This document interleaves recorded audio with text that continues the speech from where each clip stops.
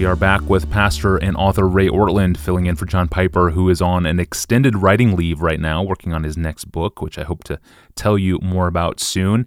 Ray, in your Proverbs commentary, which is outstanding, and I commend it to every listener, in your Proverbs commentary, you write this, quote, "I have never seen adultery send a whole church into meltdown.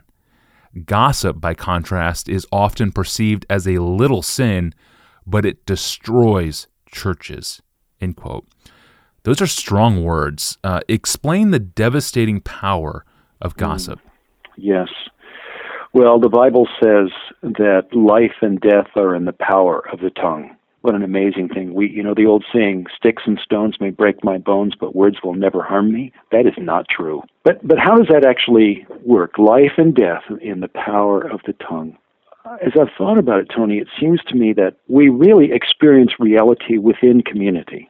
We figure out, as we go through life, we figure out who we are by the pingbacks we get from other people. Now, we go to the Bible for the big question of who's humanity. But when it comes to the smaller question, who am I within that humanity, we have to notice how other people are responding to us and what they're saying to us, especially what they say to us about us.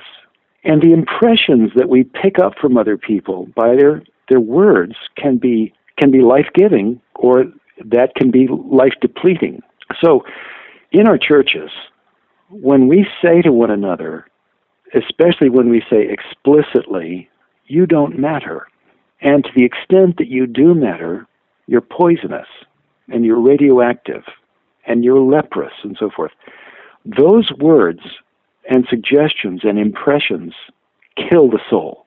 Because even if we are able to have enough strength within to disagree with that assessment, still we can't help but reel under those hammer blows. So to be cautious and restrained and careful in what we say to one another is so important. But words can also be life-giving.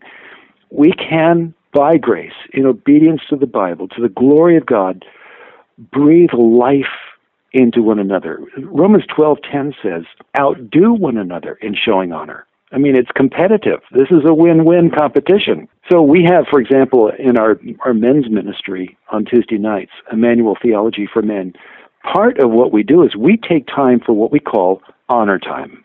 And it's not flattery. It's honest. But the Scripture speaks of Christ in you, the hope of glory. So we open it up, and guys will say, "Well, here's how I see Christ in you. Last Tuesday, when I faced this challenge, and you stepped out of, at great inconvenience to yourself, you helped me. I saw Christ in you, and I honor you for that." And typically, Tony, when I throw that open, immediately guys start speaking, and it's hard to shut it down. Beautiful. Thank you. And really quick before we go, flattery is a word we don't use a lot. What is flattery? Well, flattery is telling a lie. Flattery is telling people something nice about them that just isn't true. But in a real Christian, Christ, the hope of glory, lives in that person. And if that person is trusting him and walking with him, the glory is not hard to read. It's wonderfully obvious. And we need to talk to each other about that. Because, of course, our enemy, Satan, is accusing us and telling us that we don't count and we're failures and so forth. So this is one way we fight back to joy in the Lord.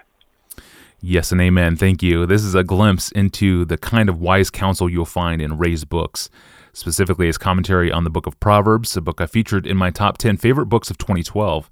It's titled Proverbs, Wisdom That Works, and it's published by Crossway. Be sure to check it out. Well, Easter is just days away, and I want to finish out the week with a series of 3 sermon clips from John Piper's best Easter sermons. Each clip focuses on the implications of Easter, and Pastor John will help remind us how Easter breaks our sin, how it breaks our heartbreak, and how it breaks our mediocrity. That begins tomorrow. I'm your host, Tony Reinke. Thanks for listening to the Ask Pastor John podcast.